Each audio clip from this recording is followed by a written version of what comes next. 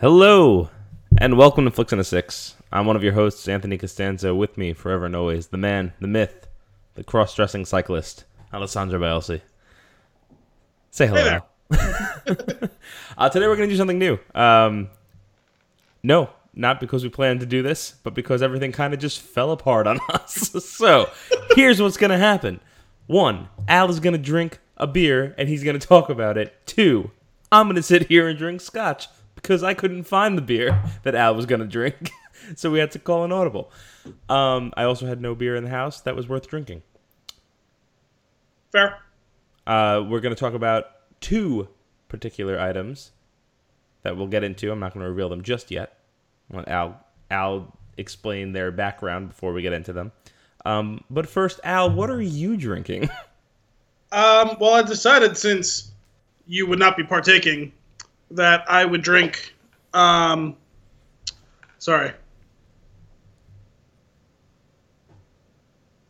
I was distracted. I just watched you just drift off. I could see you, and you just drift off.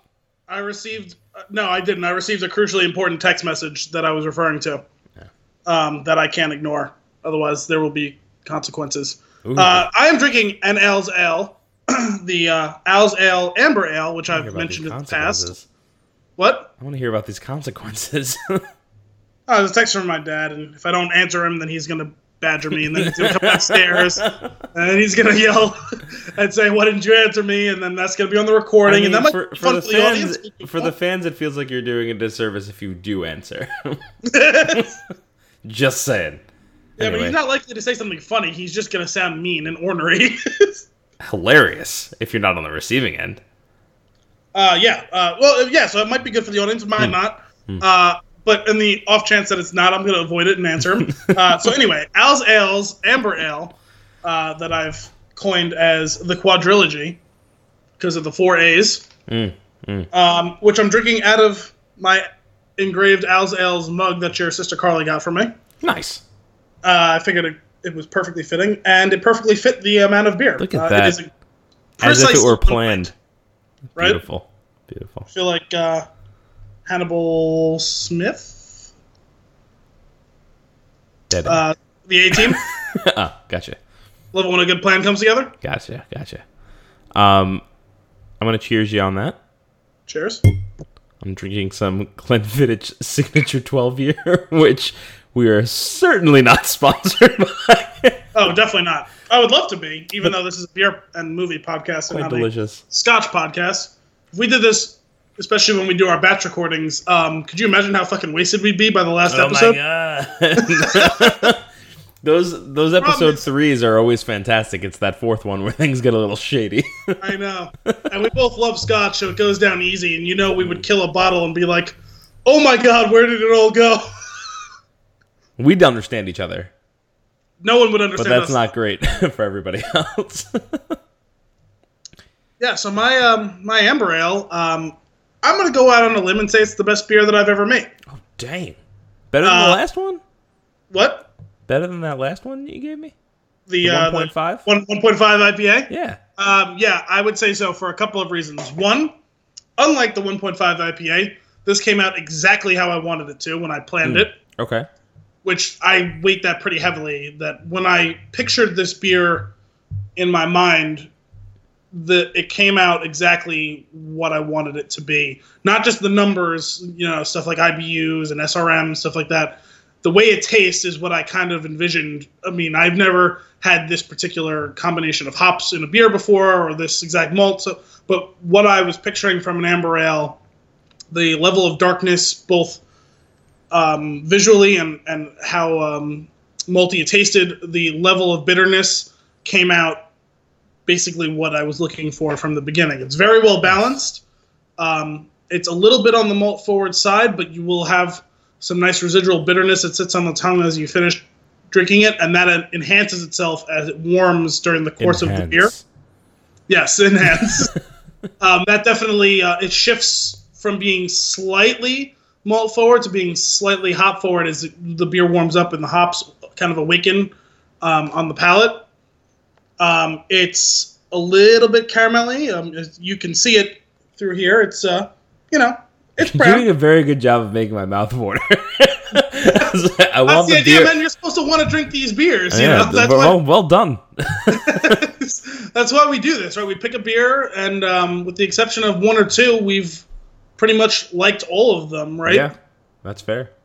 And the very, very, very little bit of feedback we've gotten from our audience, people have reached out and said, "Hey, I wanted to try that beer," and I did. That Nice. you guys mentioned. So Awesome. obviously, that doesn't work the same way Sure for the will. Alzales because They just have to tweet at you. You'll get it to them. Hey, if you guys want to contact us, we're waiting. We're waiting to hear. We'd love for it. We'd love to hear. Al will hand deliver you beer wherever you are in the world. And that is a fact. Actually, well, it's not going to be hand delivered anywhere in the world, and it may not be shipped because there's weird laws about that. You're going back on my promises, Al, and I don't appreciate it. You don't realize. See, this was working out for me. There was no involvement on my part, and it was going to be a great deal for everybody else. If someone actually engages us with the Twitter account, because we have not gotten any real engagement on the Twitter account from our fans, if someone engages us on the Spin Tune Twitter account, we'll see if we can find you an Alzale. Or just tweet directly at Al. And you know what? Or me. Just badger Al. If you continue to do that, I'll hand deliver it within a 50-mile radius of where I live. Tell two friends. That sounds delightful, and I will be trying that this weekend. Next week. Yeah. Yeah. It's coming up quick. These weekends just fly by. Future Hopefully- agenda, Dunkirk is on the list, obviously. Hopefully next week or in one of the very soon to come weeks, we'll have a special little surprise for our audience. Mm-hmm. I don't know if we mentioned it on air before, so I didn't want to say I'm anything. not sure if we did either, so we're going to leave it at that. I'm just going to say If there's we a special did, surprise coming. Tweet at us. Yes, tweet at us, and we will reveal to you what the surprise is. Awesome. And obviously follow us on Twitter. Definitely very excited to have a taste of that beer. Why don't you go ahead and give a little preface to the two films in light quotes that we'll be covering? Well, do you want to get into that, or do you want to do our stuff about the conventions that have Ooh, been yeah, recent? there's a lot of stuff going on, isn't there? Yeah. Let's talk about some stuff coming up. Well, first, I guess let's let them know what we'll be talking about, but then I'll get into the history. Yeah, just keep burying the lead. I like this. Okay, yeah, fine. Let's go to the convention stuff. The first thing that came to mind, I had mentioned this a little bit before we recorded, is that there's a Avengers Infinity War, like, first 3.5 minutes floating around out there. And no, don't worry, I'm not going to spoil anything, because I actually stopped watching it, because I put it on, and I was real excited. I'm like, oh my god, I can't wait for this. I'm going to put this on right now. And I watched it, and, it's somebody's shaky cam. It's leaked footage. It's not, like, fully released or anything like that. They're not going to actually fully release that, because it's actually, like, the beginning of the movie. But it starts out, I'm real excited. Everybody in the crowd is cheering for the first scene that happens, and I'm excited too, and I'm about ready to cheer, and then I'm like, wait a minute. I don't want to see this until the movie comes out. So I abruptly ended, and I'll be watching that with the rest of you. But that excites me, that to see that it's like, it's a thing. And I know we know it's a thing, it's coming out, but it's like there's actual stuff to see, and that's great. I hadn't heard. Have they wrapped principal photography, or are they still doing that? I don't know. I would imagine so, based on... If they haven't wrapped, it's got to be coming really close. Yeah, exactly. I would think they have. I'm sure that's information that we could easily find out, but... We'll leave it to you, the audience. Yeah. Go with what you feel. Just decide. Yes, they did. No, they didn't. It doesn't really affect you much. No, it doesn't really affect how we talk about it here either, so... No. I guess the worst case scenario is that they're not done and somebody crucial dies. And friggin' people are dying all over the place. So... I know. It's been a rough run on that front recently. pouring out for Chester. Am I right? I know. What a hit that was. That caught me by surprise. I obviously a huge fan of Linkin Park growing up. Yeah, me too. First that was real concert that I saw. It wasn't the first, but it was one of the best I've seen. Oh yeah, they put on a tremendous show. A few years ago at Jones Beach, and they were incredible. I know you said it was a pretty unique experience, at least the one time you saw them. Mm-hmm. Yeah, I saw when I originally saw them the first time. It was the first time that they did a live collaboration with Jay-Z. Oh, okay. And nobody knew it was coming, so that was awesome to see in person. But that show was just fantastic. They're, true to track sound live, and it's like it was unreal. They had such a presence on stage. Was that the one where they came up out of the floor? No, that was a different one. That was bananas. That was at MSG. Oh, okay. And it was like the music starts playing, and you're like, "But where's the band?" and then all of a sudden, they're just like rising from underneath the ground, and like, "This is amazing!" So cool.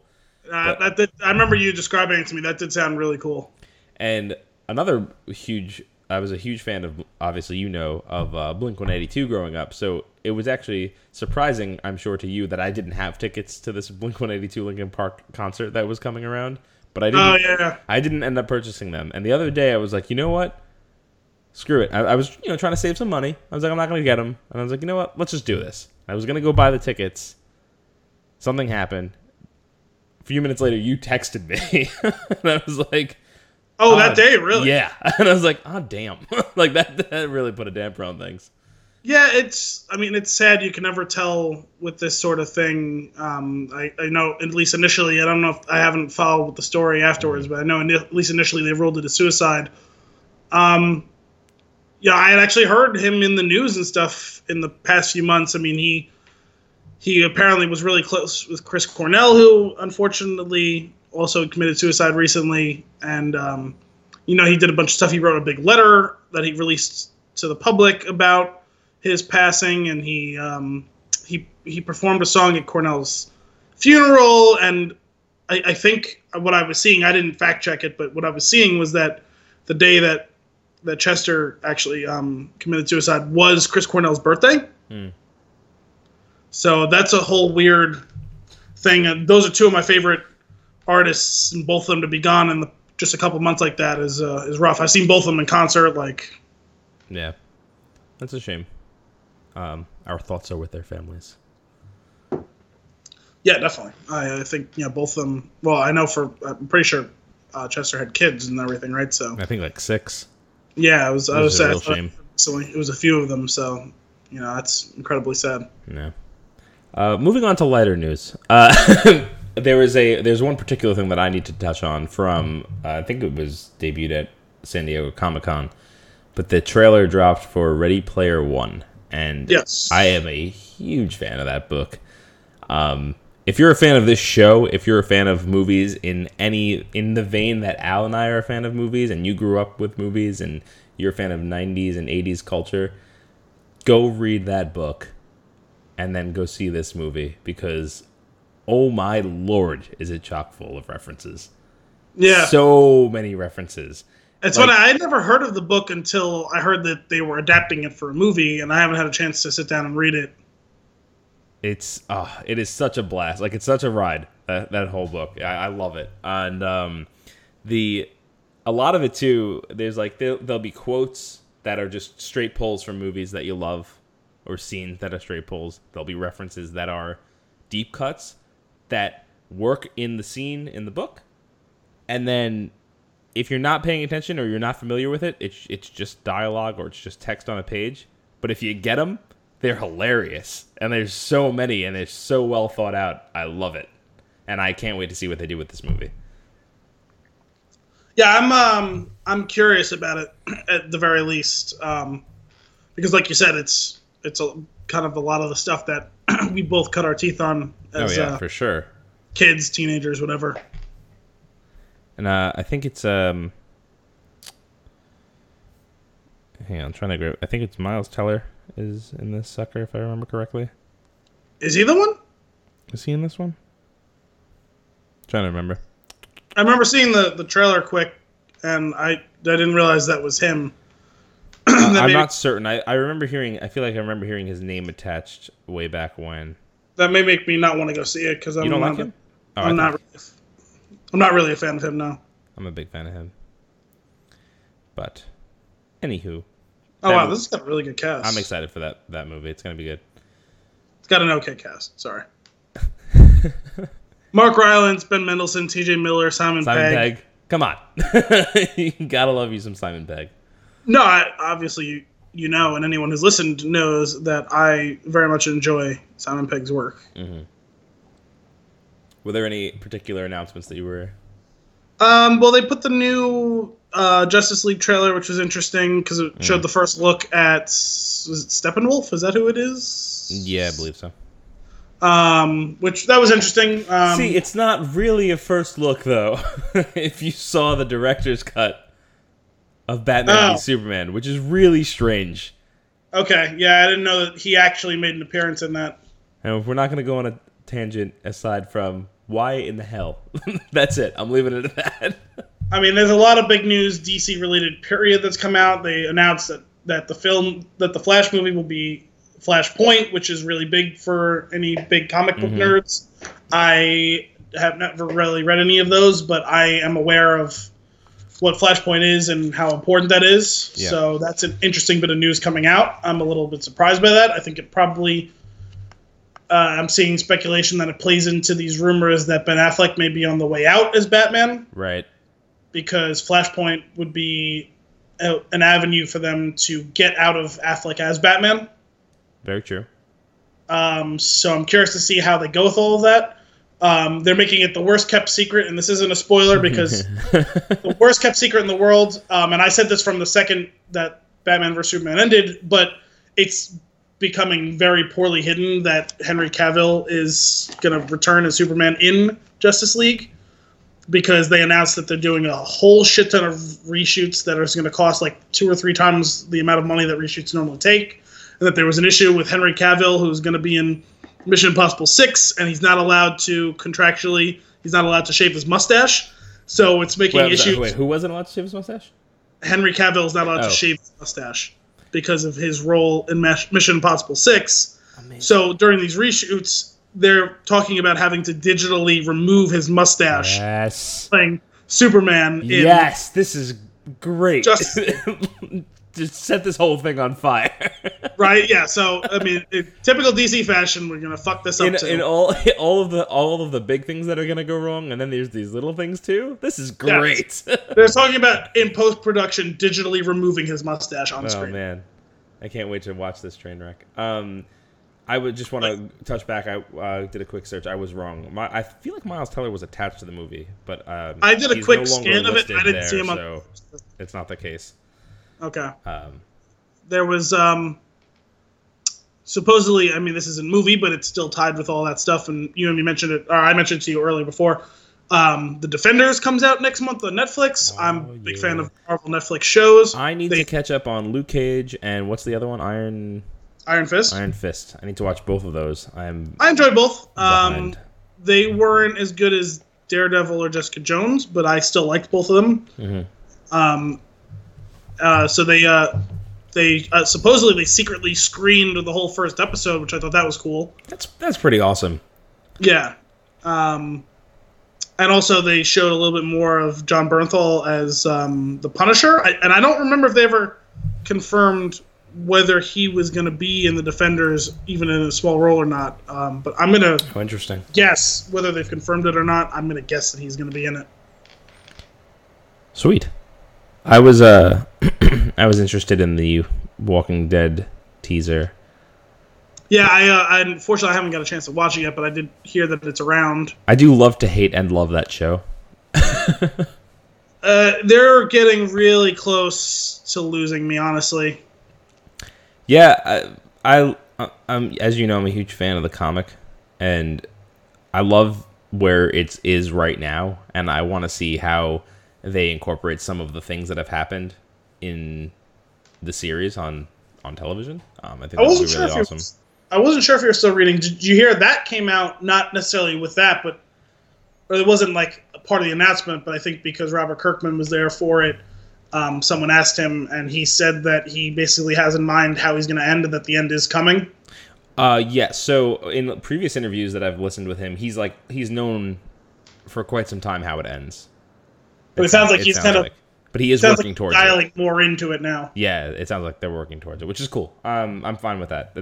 There's a lot out there already, and somehow the comic keeps getting better. Like, there's always something new happening in a really interesting way that makes it really fun and engaging to read. I don't think there's been an issue of the comic where I felt like, I don't know, 3/4 of the series episodes are, but I'm always engaged. And I want to see how they translate that. The thing I found interesting about that was that there had been rumors, or he had kind of played around with the fact that Rick may well die before the end, but it sounds like he's now all but confirmed Rick will die before the end. We'll see. We'll see what happens. If they do that, it's going to be in a really badass way. That's the best part about it. Is that every death of a meaningful character, they've talked about this too on like Talking Dead and things like that, is just a piece of art when they go. it's usually just really awesome, and the comic, it does it in ways beyond, because you're going to see a lot more, and they can go a little bit crazier, I feel like, because it's not on AMC. You know what I mean? Like, if Walking Dead was an HBO show, it would be the best show on television. That's how for a while it was, or it was at least the most popular, but the quality, unfortunately, I think has suffered from. No, it has. It absolutely has suffered. Mostly cowardice. It's also advertising and grabbing money and losing out on showtime to more commercials. And extending the seasons so that they can get more money. The money grab thing is tied to the cowardice. Yeah. Ugh. There's a lot of frustrating things in that show, but I still continue to watch it, and I will tune in every week for it. Fear of the Walking Dead can burn in hell, though. this past season was the first time that I seriously considered stop watching the show. Yeah. I didn't get there. I'll be watching when the next season comes out, but I've got a pretty short leash at this point. Yeah. I feel there was one season I felt that way. We actually watched the finale in your basement on the season that I didn't care for at all. Oh yeah, and I was just like, this is garbage. I don't even care. Like, some people died. I was like, yeah, good. Screw them. You're taking up too much of my time. It's not even that. It's the structure of the show at this point, with the way they've parsed it out. It's like they've truly embodied the whole idea of content creators as heroin dealers, where they just give you enough to keep coming back, but they're not going to give you what you want, and they're not going to commit fully to anything because they don't want to alienate people, but that's actually having the reverse effect. They're alienating people with their cowardice and the way that they're parsing this out, where you can watch the premiere and the finale, and then you can like boil down the middle 6 episodes or whatever to 100%. 1 hour's worth of watching time, and like if someone created you a supercut of all the best parts of that, that's all you need to watch. Right. And so I'm getting to the point where the equation's almost balancing. Is it worth watching at all? Because that hour spread across 6 hours worth me spending the time. Well, here's what I would say. The only thing that and this is probably, brilliant on their part. The only thing that keeps me tuning in weekly for it is I really enjoy Talking Dead. Following it, I like Chris Hardwick, and I like him a lot too. Show. I don't watch that often. That's why I watch it every week. If it wasn't for that show, I think I would be at the point where I would wait for each half season to finish, and I would binge it, and I would really enjoy it that way. I'd do it in like a weekend. Because realistically, we're talking, it's like 20 episodes, or actually half a season is probably like, is it 10 or it's about 12, something like that. They're doing, it's been in batches of 14 or 16. It's like 7 or 8 and a half. So, but they're really, they're on TV for an hour, but they're really like 35 minutes. Is it that bad now? It's really bad. Huh. The last season was there was one particular episode where I timed it and I was like, are you fucking kidding me? Like, I was outraged. I mean, the episodes in the fall, I don't have much of an issue usually because I usually watch Sunday Night Football. So I'll usually fast forward to the commercials anyway. Right. Yeah, that helps. Anyway, Walking Dead. Let's get back to the episode. Walking Dead, it's a love-hate relationship. Moving on. At this point, we should probably just get to the episode because we've spent longer than I imagined we were going to spend. Yeah, sure. We can do what we want. It's fine. Is there anything else you wanted to talk about from the cons? It's not from the cons. It's actually, I just want to touch on a text that you sent me that I've been sharing with every person that I come across that is a Star Wars fan, and that is the High Ground Robot Chicken skit. That is absolutely incredible. So if you are a Star Wars fan, look up High Ground Robot Chicken and just enjoy. Laugh your ass off. It's only about a minute long. Oh my god. High Ground! It's amazing. I didn't realize how much that resonated with you. Oh my! I was in tears. I was laughing really? so I mean, hard. I know you texted me back and like you were like, "Oh, like that's funny," like you enjoyed it, but no, I didn't realize it resonated with you like that, where like you were like spreading it from the hilltops. That's great. There's one scene where he throws his arms back and his head back and he goes High Ground. Yeah, that's the one that got me. That's great. Not the high ground way, the Jedi way. Yeah, it's not the Jedi way. Oh, beautiful. All Wait, right, so are you robbing me right now? Are you kidding me? Are you robbing me right now? Oh no, I wouldn't do that. I've got the high ground. Brilliant. Seriously, definitely check that out. We should put a link to that in the video, in the post when we send this up. I can make that happen. Let's make that happen. Moving on. I'm good on news. Okay, sorry, there was one more thing. There was I saw this article. It's like Batman standalone film has a title, and then I was like reading it, and it's like, the title is The Batman, and I was like, yep, fucking yeah, we know. Like, what is that surprising? No, I thought that's been known for a while. It apparently was the working title, and it is now confirmed. Fucking DC can't even get the title right. Just stop. Batman, you say? All right. Into the episode. We're going to talk about the ongoing kind of a series on HBO, the HBO partnership of Andy Samberg. Starting with a couple years ago, I think it was 2015 it came out. Yeah, 2015. Confirm that it is 2015. 7 Days in Hell, which starred Andy Samberg and HBO's Kit Harington from Game of Thrones. HBO's own. Well, I mean, that's why he's involved, is because he's become a star through HBO's patronage or whatever, as the excellent Jon Snow portrayal. So I thought that was just a one-time thing where, like, if anyone is not familiar, what? As did I. Oh yeah, I thought that was just a one-time standalone thing. I had no idea it was an ongoing partnership. It was funny as hell. I enjoyed watching that a couple years ago. But the thing is, I remember when that one was coming out, they promoted the shit out of that. I guess it's not really a movie. It's like a mockumentary. Mm-hmm. It's only 45 minutes long. But I remember when it was coming out. 45 million minutes of brilliance. Yeah, it is. But we'll get to that. I remember they promoted the shit out of it on HBO. Like, after everything you watch, like I think they even made commercials onto like cable, like on like actual commercials for it. And so I remember it was coming out for like a month or two. So I literally had no idea that there was a second one coming out until maybe a week before. And it was because I saw a story written on The Ringer, which HBO is a primary investor on.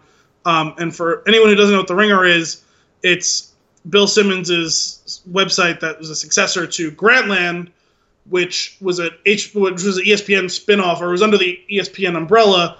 Bill Simmons created it. It was one of my favorite websites of all time. I very nearly shed a tear when they said that Grantland was dead, because it was a brilliant website of movies, pop culture, music, TV, sports, obviously, because it's ESPN. It died because Bill Simmons is an asshole with a gigantic ego, and because it cost a shit ton of money to run. How you really feel, Al? I am telling you how I really feel because he's a pain in the ass whose single best talent is assembling excellent talent, which is a talent, and he should be compensated well for that. But he thought that people were coming to Grantland for him, and no one was fucking coming to Grantland for him. No one cares what he thinks or has to say. But he has a tremendous eye for talent, for bringing other writers and creators on, and marketing them and putting them in a position to make awesome shit. So he went to The Ringer, and he has a famous quote that's thrown in his face constantly because when they moved to The Ringer, which is like the kind of the flagship website of Medium, and he's already pissed Medium off, and I think by the end of this year they're leaving Medium now too. So he said the great thing about what? We're not. We're not. His line was the great thing about excellent content is no matter where you go, people are going to find it. And that was thrown in his face for like a full year because no one was going to read The Ringer. Because, like me, they were fucking pissed that Grantland fell apart because there was no reason for it to. And HBO ended up throwing a bunch of money at them, which is good because The Ringer is a decent site because it's a lot of the same, not all of them, unfortunately, but a lot of the good writers from The Ringer, from Grantland followed him to The Ringer, but he had a show on HBO as well, which got canned really fast because, again, no one actually cares what he has to say. It's his vision for putting these things together, and that's what he's great at. And if he understood that, no one would have any issues with him. You know what I mean? Right. I digress. There was a story on The Ringer interviewing with Andy Samberg talking about the upcoming Tour de Pharmacy that came out a couple weeks ago, the second in this piece. I was like, oh, shit, I had no idea they were doing a second one. Why don't I know this? Because I heard about 7 Days in Hell for weeks or even months before it actually came out. So Tour de Pharmacy is actually the second of, it's a 3-film, if you will, partnership between Andy Samberg and HBO. So there will be another one in probably 2 more years that they'll be doing. And this whole thing was about making this one and having made the first one. So I was like, okay, now I got to watch this one. So we decided, I talked to Anthony about this a week or so ago, that since he enjoys Andy Samberg, I enjoyed these things. He had seen 7 Days in Hell, and just like me, he had no idea that there was another one coming out. We said they're both 45 minutes long. They're going to be very similar thematically and everything. Let's do them all in one cool episode, and here we are. Nice breakdown. Not so succinct, but very breakdown. More details, the better. It gives me more time to drink my scotch. Careful over there. Let me tell you something. So I have that scotch that you gave me, and it is it's just great. Excellent. I'm glad you're liking it. It's one of my favorites. So let's get into Tour de Pharmacy because Al and I had discussed this a little bit earlier, but there's these two movies. They're very funny, but one of them is amazing, and that is 7 Days in Hell. So we're gonna start low. We're gonna save best for last. Exactly. Tour de Pharmacy is hysterical. I don't spoilers, whatever. I don't think I don't really think this warrants a disclaimer. Listen, you're going to see it in the title. I know it took us forever to actually tell you what we're watching, but you'll see it in the title when the episode comes up. It'll take you 45 minutes for each one. Right. Just sit down and watch it. It's on HBO on Go. Like, you can get it instantly. Just knock them out and listen. Or if not, just listen because we're not spoiling any. Well, maybe the ending of 7 Days in Hell will have spoiled. We'll give them a spoiler right before the ending of that one. Fair. But it's not going to ruin your experience hearing us talk about this if you haven't seen it. And you'll still laugh your ass off if you hear us spoil it for you first and go see it. Because I rewatched 7 Days in Hell for this, and I think I laughed harder the second time and appreciated it more the second time than the first time. After watching Tour de Pharmacy and going back to it, I appreciated even more what they had done. Because I told you when I saw it, like, I think I liked 7 Days in Hell just a little bit better than Tour de Pharmacy, and then I rewatched 7 Days in Hell. I was like, oh my gosh, this is almost perfect. Right. Like, it's so good. Tour de Pharmacy is good. 7 Days in Hell is excellent. Tour de Pharmacy is over the top. Yes. It's like but in a way, it's like perfect sequel material. Well, that's kind of the one thing that I would knock it for is you can tell, I think, that they decided, we have to go bigger than we did in 7 Days in Hell. Right. And I think that that's where it misses the mark a little at times. I agree with that. Because I think they were just, well, all the things we did there, not that it's like a rehashing, because they did do it differently. It was a focus on a bigger cast of characters, whereas 7 Days in Hell was really just about the 2 characters. Mm-hmm. So I think that some of the stuff that they did bigger was excellent, but sometimes that's where it falls short, I think. Yeah.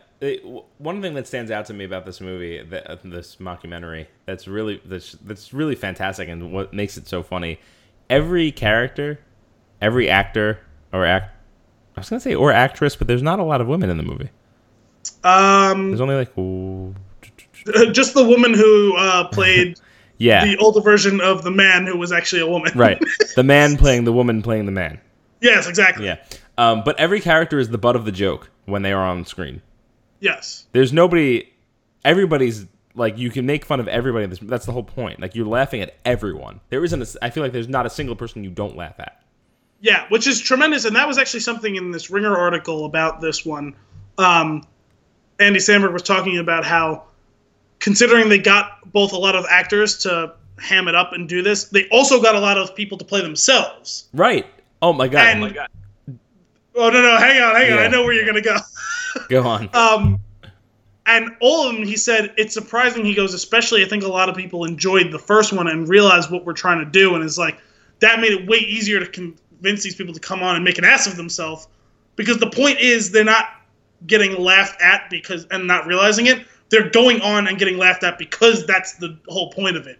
Right. And it's easier to get someone to buy in when you know that going in, right? Mm-hmm. That's so funny. I was actually going to mention J.J. Abrams, because I thought he was hysterical, because he does this one scene and he delivers a line and then he asks them to hold on, I can do that better. Yes. He delivers it. He's like directing himself, and that cracked me up. I love and that. And he also said, "Save that line. I want to use it in one of my movies." That was great. Oh my god, it's so silly. And it's funny because it's like, why the hell is J.J. Abrams even in this? Right. Which, that was something I felt a little bit with both. It was a little bit different, but it was similarity. Like, there was a couple of people in this who were playing themselves, and I'm like, they have no business being in this thing talking about a bike. Like, Mike Tyson, they literally just had him in there to tell a story about how he became a boxer because he beat the shit out of someone who stole his bike. The Mike Tyson storyline, though, this is the one that got me cracking up. So, the storyline that you get, it like you just said, he loved riding his bike, but his bike got stolen from him. He found the guy that got his bike. He beat the shit out of him, and then realized he's much better at fighting. And then he became a fighter. That's it. Yes. That's the whole thing. Then later, that's early. Yes. The very end of this, what is it? Is it Joe Buck? You find out was the I think it was person who Joe got Buck. his ass kicked by Mike Tyson, and he doesn't know who beat him up. He just like, some guy beat me up and took my bike. And then that one floored me. And also, like, the fact that they showed the whole thing as an 8-bit recreation, like it was on like Nintendo. Punch-Out? Yes. Yeah. That was fantastic. We don't have actual video, but this is what it would look like if it was on Punch-Out. Yeah. Oh my god! Because also the other part of it too is like there's like the footage that's really funny. Like they do this older footage, like this 20-year-old fake footage that they make.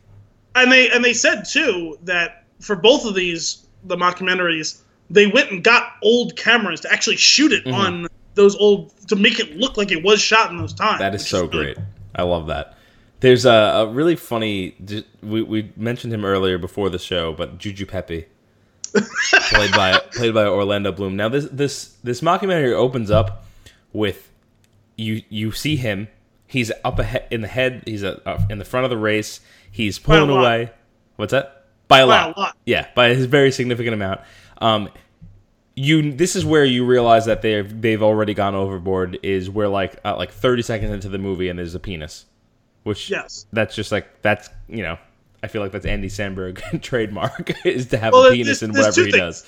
There's two things, right? There's 30 seconds in, you see a penis, and 90 seconds in, you already know that Orlando Bloom's character, Juju Pepe, will die during the course of the race. Yes. 90 seconds Which is amazing. They're just going hard. Like this is how it's gonna. No, no pun intended there. But they're like that's like they killed him off right away. His heart explodes, right? And then he coasts for like a mile, and then he just goes off a cliff. It was more than a mile. I think they said it was like 15 miles or something like that. It was a huge downhill section. Over for the airflow. That's amazing. Yeah, it was a huge downhill section. He slumped on the bike handles and just kept rolling down a hill for like miles, and then crashed off the cliff. Yeah. Well, and that's when they figured out that he died. Another thing that got me in relation to his story, they were like later on in the movie, they show another clip of him like prior to it, and like we'll hear more, like we'll find out what happens to him later. Well, he dies. Yeah, because we showed you that already. Yeah. I was like, also, John Hamm narrated both of these. Did he? Yeah, I didn't realize. I thought he just did 7 Days in Hell. He actually did both of them. Oh, that's funny. I'm pretty sure. What did you think about the whole Lance Armstrong shtick? See, that was funny, even though I can't stand that guy. He redeemed himself, call it like 3%, because he did agree to come in and laugh at himself. I thought they probably took the joke too far, but it is funny that they set him up like one of those people in witness protection. Right. They modulated his voice, and they put him in the shadow. Yeah. And progressively, over the course of it, they reveal his face and change his voice, and you clearly can tell it's Lance Armstrong. It's amazing. So what's funny about that? Making fun of himself and shit, like that was funny. That was cool. I did like that. Like again, every character is the butt of the joke, but like what's funny? They totally Family Guy'd that for me, because it was funny the first time, and then it was just like whatever, and then by the end when he's like in like the puffy like whatever fur coat that he's got on and the cowboy hat, I'm like, where the hell did the cowboy hat come from? I was just cracking up. And it's funny. Actually, when you just think of like the little notes, kind of a through line between the two of them, which means I'm sure he'll be in the third one as well, is Chris Romano. He's also known as Romansky. He's the guy who like created Blue Mountain State. He was one of the main characters in Blue Mountain State. He should just be casted as the penis. Yeah, because both of them, he very clearly just released, like, shows his full on penis, like full frontal. And that's just, I guess, is going to be his through line. He was the streaker in 7 Days in Hell. He's one of the racers, and he's wearing like a mesh see-through onesie. Yep. And he tears it off, and his dick's just flopping around. And John Cena's whipping him around in the air. Yeah, John Cena's got him up over his shoulders and is whipping him around. Casting John Cena as the guy who everyone knows is on steroids on the bike is fucking hysterical. It's great. Gustav Ditters is now swinging the man around and using his feet to kick everybody. I never wanted to fight anyone. I had a very sweet disposition, and they show him swinging another human being and beating them with that other human being. You can't go fast. What did you say? I love the way they cast the ones who survived, because obviously we don't get an older version of Juju Pepe because he died. Oh my god! But I love that Jeff Goldblum is old Andy Samberg. There is no better world to live in. I love that Andy Samberg grows up to be Jeff Goldblum. Yeah. I love that Dolph Lundgren is old John Cena. Mm-hmm. What about I love fucking Danny Glover. Yeah, Danny Glover wearing the ridiculous. Yeah, he's wearing Slim's hair. That's amazing. Yes. Oh my God. God. Was all great. Even that scene leading up to the fight where the crash was created by Juju Pepe having to swerve and grope some hot woman on the side of the road. Right. And everyone crashes and it turns into a huge fight like an Anchorman. Mm-hmm. Amazing. Every single person was involved in the crash. One of the things that I think I actually took a minor spit take. I think a little water came out of my nose on this one. Is when Adrienne Baton is talking, and she was like talking about how she was like the first woman in the race, and she's like, and she had to disguise herself as a man because of how you say the vagina. Just like, that's amazing. and then later on, they Andy Samberg's character, what was his name? Marty Haas. Marty Haas and Adrienne Baton they end up like going behind a wall Yes. to have sex, because I think as they put it, I have it written down here, something along the lines of like, all cyclists know that cycling is just to have sex up in the hills with other cyclists. Yes. Like whatever this like rule is that they established in this film is hysterical.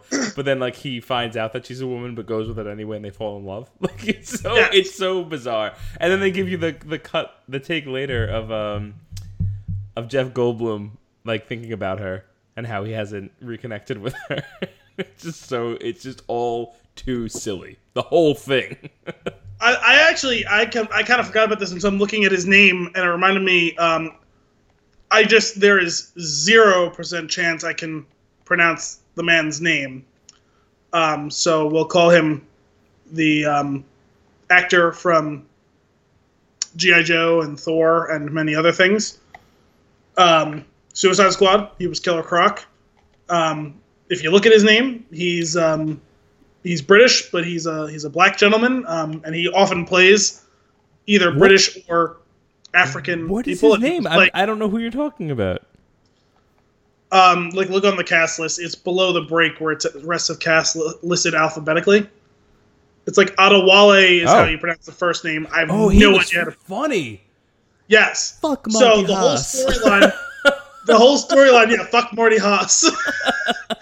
Andy Samberg's Marty Haas was from Nigeria, but he was born in Nigeria, but he was white, and he acted like he lived the African experience, even though his father clearly owned blood diamond mines, and he was very rich and went to American schools.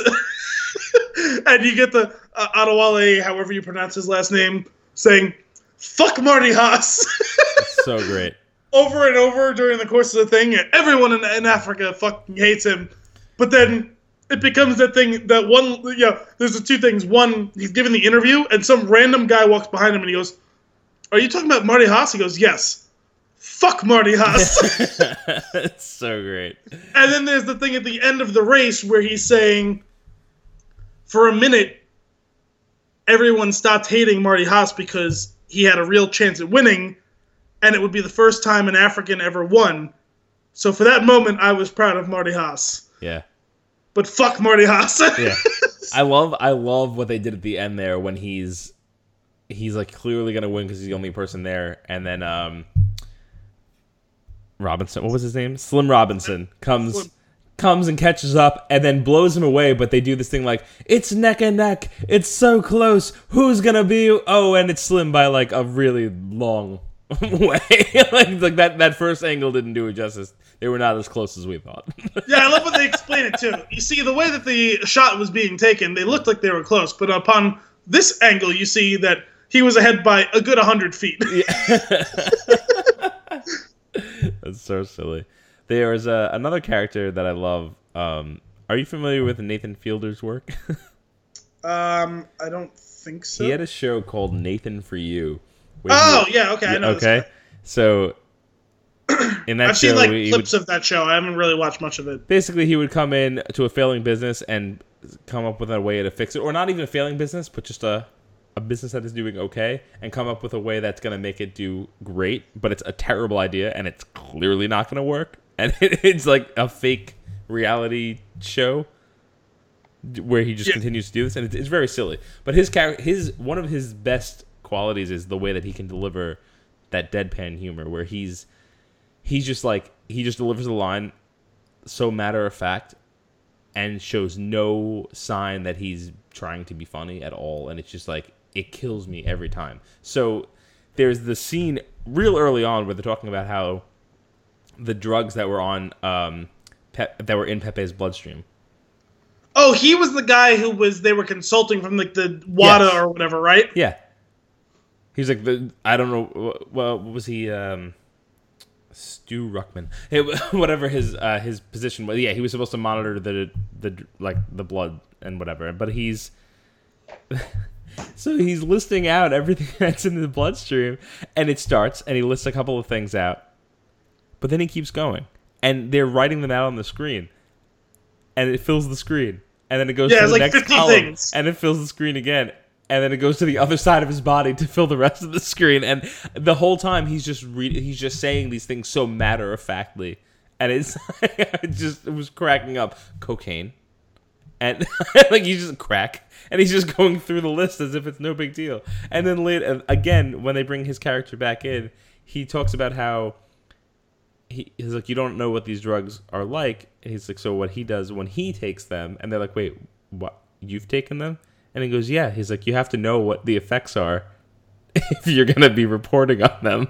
So he's like, so I paint when I take the drugs. And the first picture, the first one is, I think it was like, was it cocaine? And he's sucking off a bear. Yeah, something like that. And then the next one, I forgot whatever it was, but it's like the same painting. And it goes, as you can see, these drugs have a similar effect. Yes. And he goes, and this is meth. And it was the bear sucking him off. Yes. And he goes, meth, very different than the other two. It's so stupid. I love it. It's funny, I'm scrolling through this, and I completely forgot about the whole story with James Marsden as Rex Honeycutt, the reporter, who was racing alongside them to cover the story. Mm-hmm. That leads into something amazing, though. Yes. The prison reveal. The prison reveal. So, Batam tackles him to the ground so that Marty Haas can win the race. And then they do a transition where they're showing like her looking back on it, and they show the older woman telling the story. And she's like, they're asking if they saw each other again afterwards. She's like, no, it wasn't easy since I've been in prison on account of the manslaughter. I've lost Al. Yep, I'm done. He's disappeared. I've been in prison for the past however many years on account of the manslaughter, because when I tackled him to the ground, his head hit a rock and he died. And again, also just delivered like just so cut and dry that it kills me. I love that. It's funny because that actually, I forgot about that until just now, but that parallels the scene in the very beginning. The very beginning of 7 Days in Hell is fucking hysterical. When you have, the hell was his name? Aaron Williams, who was Andy Samberg, playing against a rival in the 90s, and he's right there. He has to score one more point to win, and he serves and he murders one of the linesmen. Oh my god. And he hits the linesman, and the guy drops. And that whole scene is fucking perfect because yeah, I forgot about that completely. It was a couple things. It was because it was Jim Lampley and John McEnroe. Both of them were great playing themselves. Yeah. In that one, they were the two best of both movies. They were the two best of the people who were playing themselves. Mm-hmm. And Lampley goes, and you just hope that he's okay as he's laying there and no one's going to help him. And then it cuts back to the documentary part, and I think it was Fred Armisen's character saying he was very clearly he was dead. Yeah.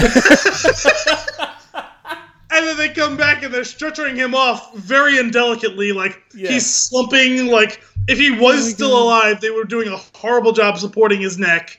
And they cut back to John McEnroe, and he goes, "Do I believe that Aaron Williams killed that linesman? Well, the ball hit him in the head." And then he had a heart attack. So, would I say that he's a murderer? Yeah, probably. Yeah. And then he goes to serve. He goes. What he should have done if he had any self-respect was he would have forfeited right there. Instead, he keeps playing, and he got what he deserved. And he goes to take the next serve, and they say, "Okay, everyone, quiet in the stands," as they do in those majors. And he goes to serve, and you just hear very clearly screamed, "Murderer!" Yep. And it all just falls apart. I was almost crying watching that because I completely forgot about it the first time I watched it. Oh my god! And I just it was so great.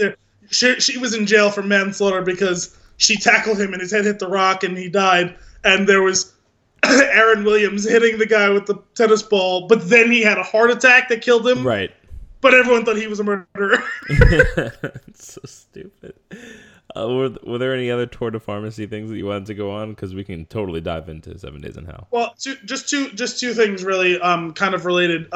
One, the names of the characters in these two things are freaking hysterical. Yeah, you were cracking up about this before we even started.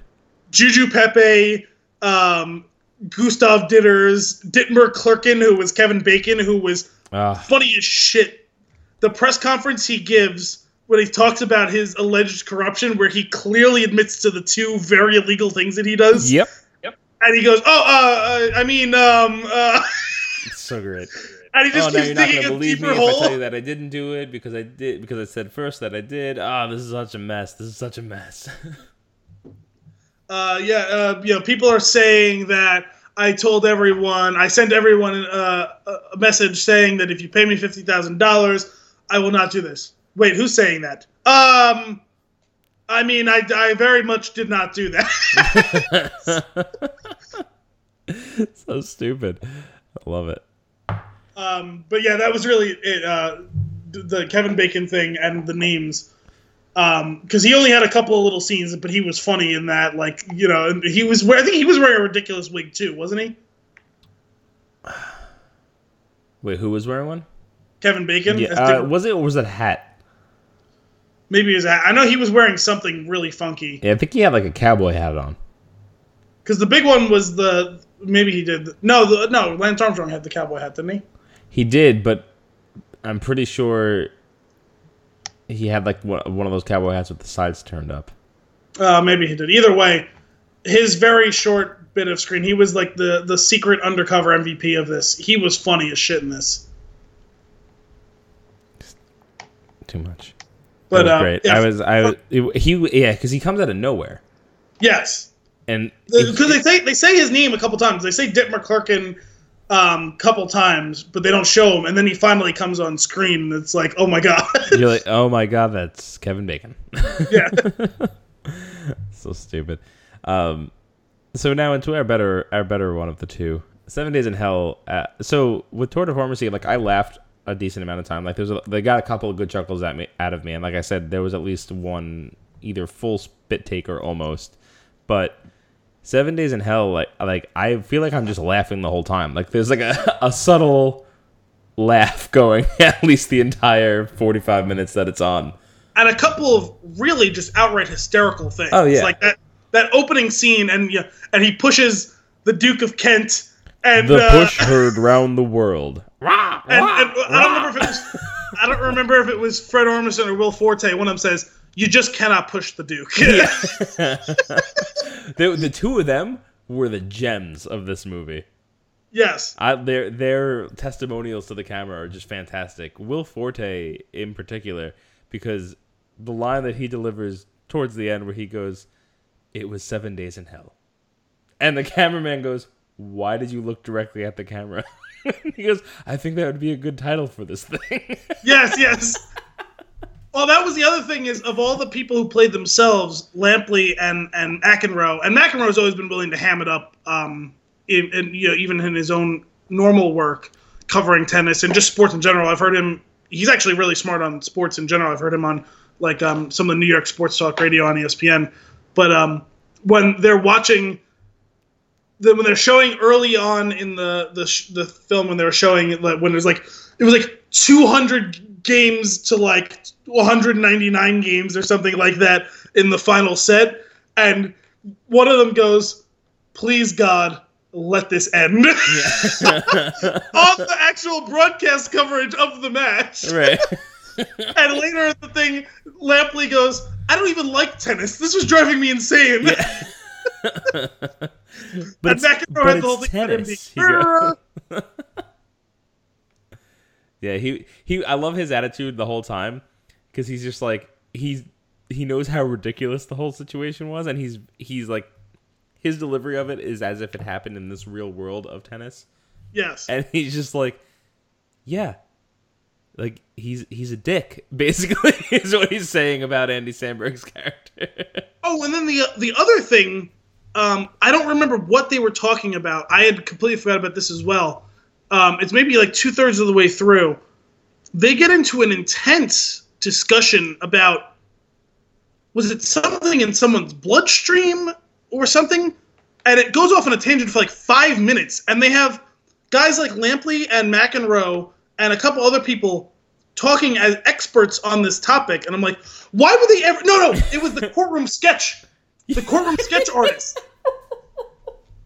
And like, you have John McEnroe completely deadpan talking about how every courtroom sketch artist for the last 20 years got into the game because of this Swedish courtroom sketch artist. I'm like, why the fuck would John McEnroe be the one ever talking about this as an expert in the field? He was an expert in the field of Swedish courtroom sketch artists. That was amazing. I remember watching it, I was like, I forgot how long this scene went on for, and why the fuck is McEnroe the one who's being talked at as the expert about this? Oh my god. That's so fantastic. I loved the Duke. Yes, I forgot and didn't realize that was Howie Mandel. Mm-hmm. That ridiculous hair that he had. Oh, and the super aggressive, like it looks like a fighter from Tekken. You know, that was amazing. And he was like protruding his teeth. Yeah, I think he was wearing some sort of mouth guard thing or whatever. God. Yeah, it was so funny. He was just talking like this. It was amazing. It was so funny. And that scream that he lets out when he gets pushed to the ground, and that they loop over. Oh yeah, so over the top. And the other one was what's his name?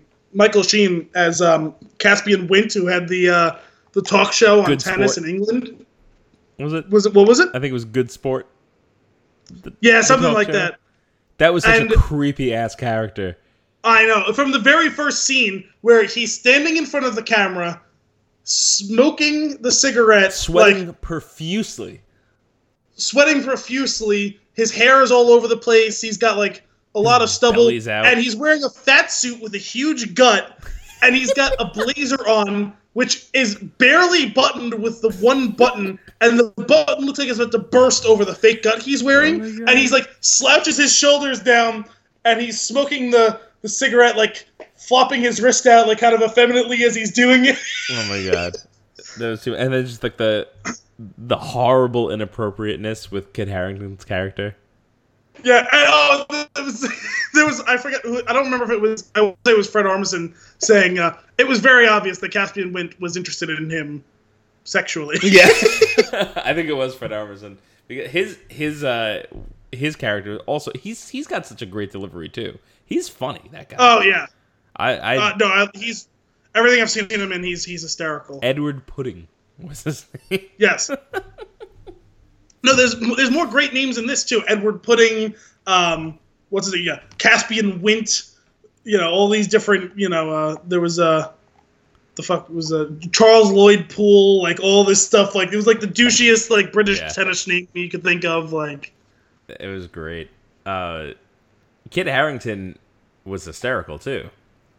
Yeah, that was the funny thing that I remember when the first time I was going to see it. I was like, I'm really interested in this. And I'm really interested in seeing how he does in this because he's the only thing he's been in is Game of Thrones, and he's mostly very serious, and he doesn't get there's comedic relief on that show, but he's very rarely the one who delivers it.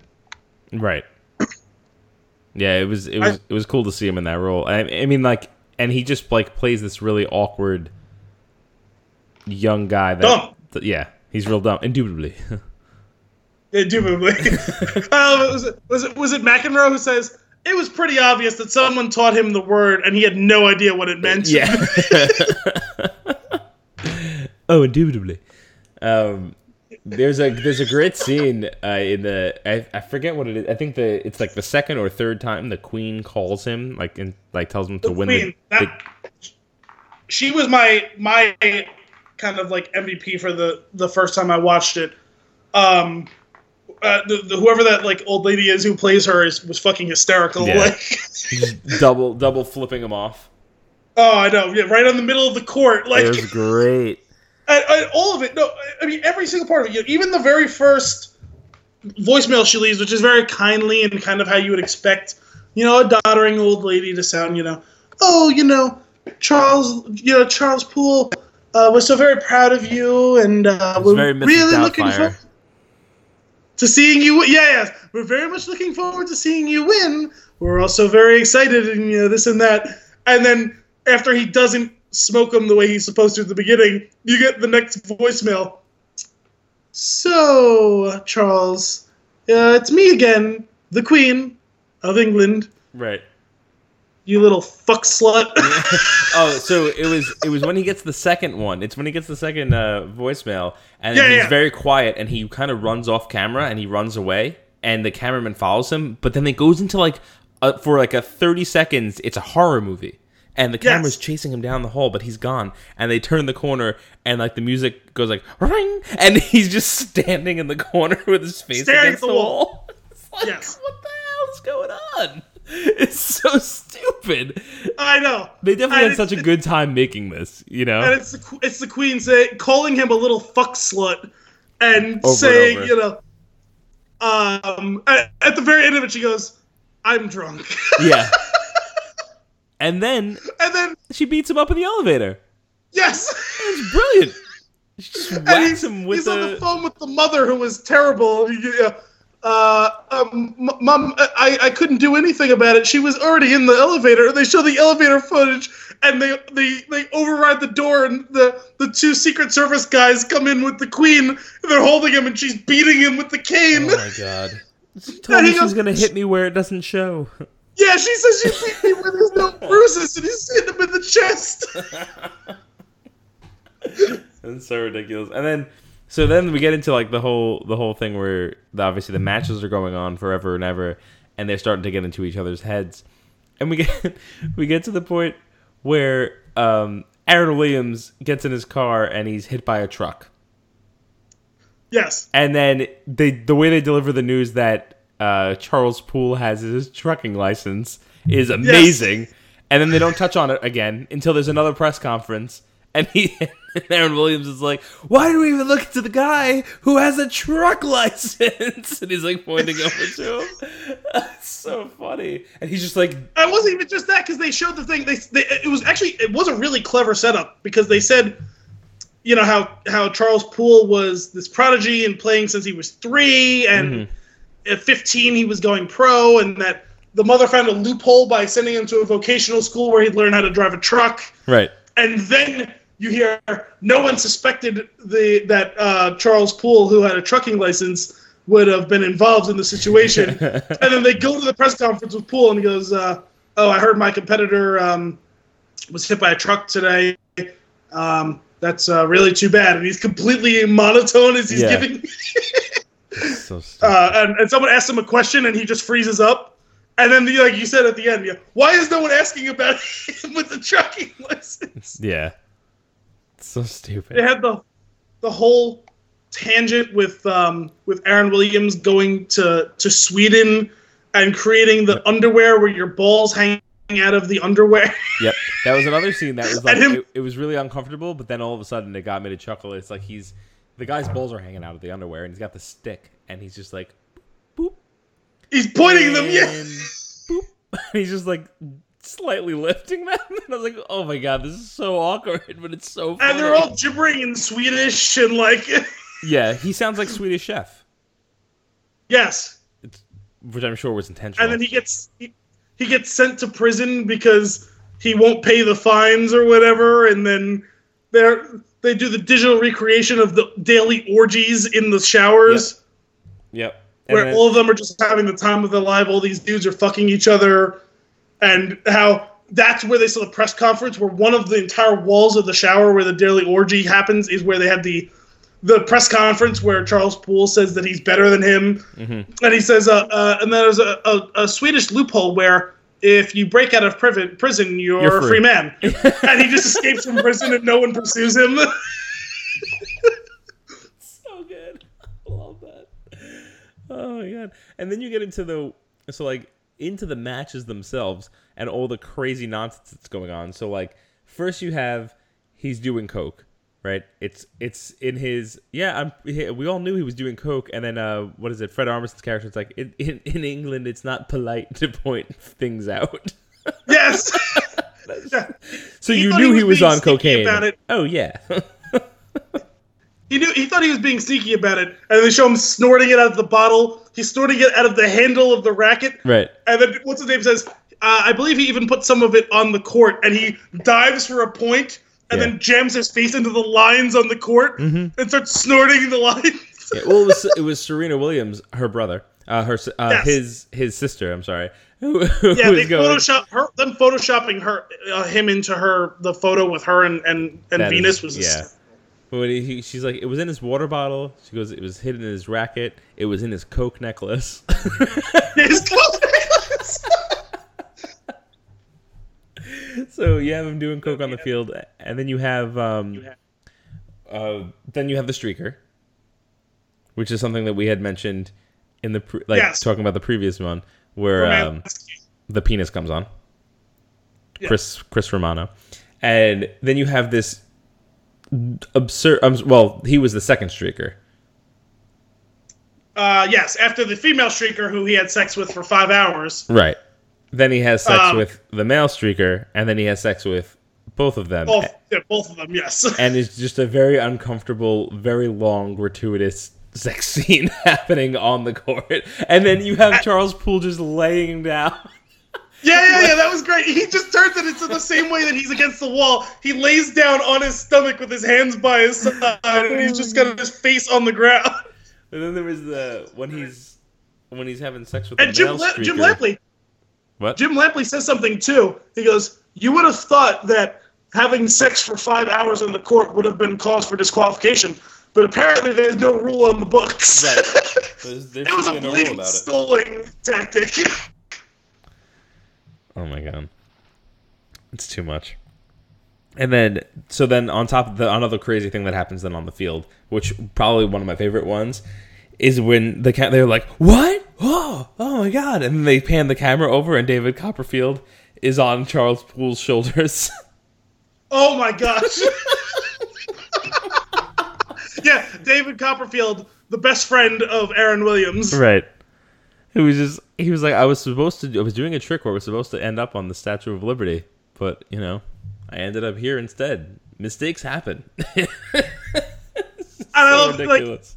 They show and Charles Poole is really unraveling here as he's looking around, paranoid as he keeps missing shots. And Lampley goes, "You really can't blame the young man, as I would be afraid too if David Copperfield would just magically appear on my shoulder." Oh my god. It's so great. Will Forte, as I mentioned earlier, like he was really funny. I love like the testimonials that he's giving during the movie, but he's also like he's insanely vulgar at some points, and he's just completely disgusting. And yes. It makes it so much better. But he's another funny dude. And I forgot about the what's it called? The interview he does with Soledad O'Brien, Charles Poole, where she asks him what's his strategy, and he literally describes the game of tennis to her. Yes. First I start off with the serve, and then he returns the serve, and then I return it back, and I try and hit the ball to where he isn't, and then if he returns it, I hit the ball where he isn't again.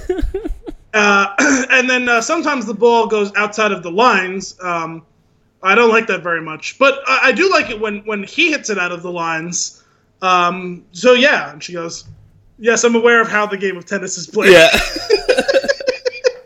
I liked Aaron Williams' Joe Dirt hair. Oh yeah, it was so stupid, and how I forgot about him pulling the wig off. Yeah, and like how that rattles him for a game. Yes, it's so great. And then another Serena Williams talking about him early on and how they reverse blindsided him. That is how she put it, and I was like, that is just fantastic. Yeah, you have the movie The Blind Side, where a rich white family adopts a black kid, and then they have him play football. Well, we were a rich black family that adopted a white kid and made him play tennis. It's a reverse Blindside. So the last, there's only two other things that I wanted to touch on. One is, actually, before I even get into this is the spoiler territory, where it's actually, if you've gotten this far and you haven't seen it, I would suggest that you stop and go watch before I tell you what happened at the end of this. Yes, because this one definitely has a much more surprising ending. They tried to force the surprise at the end of Tour de Pharmacy. Right. And I was genuinely surprised by how this one ended. Right. So that's your warning. Spoilers coming in full here. And it's a good one. So at the very end, when they run up on each other and they clock each other in the heads and they die. Yes. And that is hysterical. But what I love is what follows all of that, and that's when they do like the little interviews of like how the two of them respected each other and looked up to each other. Yes. And then Andy Samberg's character says some line, and then he goes, "Oh man, if I ever die, that should be the last line of my doc." Yeah, so it just ends. It ends. It's like, oh my god, that's fantastic.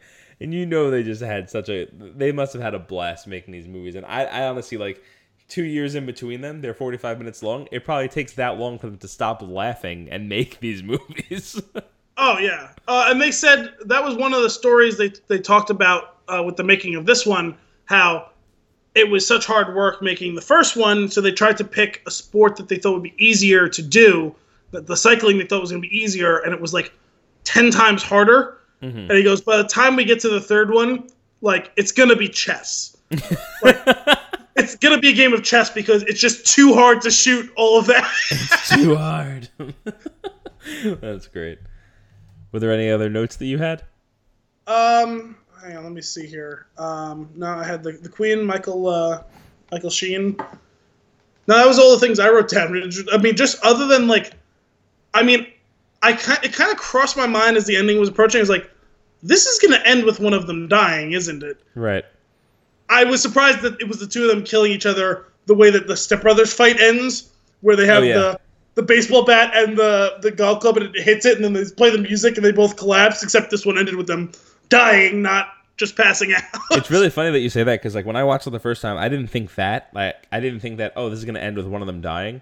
But at the end, when she said let them fight and they both start running in slow motion, I'm like, oh, they're both going to die. Like, yeah. it was instant. Well, at that point, it wouldn't have felt right if one of them had beaten the other, right? Right. So but that was the thing I was trying to parse out as it was going on, is I was like, oh, it's weird because what's his name was such a heavy favorite because Aaron Williams hadn't played for years and years, and so like 6 years or something like that. And the whole story about how the cocaine made him resurgent and everything like that. Mm-hmm. I forgot about, we've talked about her in other episodes, which is weird. Karen Gillan is the girlfriend. I completely forgot that's who that was in this. Yeah. Yeah. And the whole storyline with what's his name cheating with her and watching the sex tape. I completely forgot about that. They talked about the thing where Aaron Williams is walking back after scoring a point and he does the finger motion. And they're all... What did you just do? What did you just do? What? Nothing. See, what? And they're like, well, see, the thing is, he acted like he had no idea about the sex tape, but there's no way he would have responded that way unless he had seen the sex tape. Yeah. Oh, that's so funny.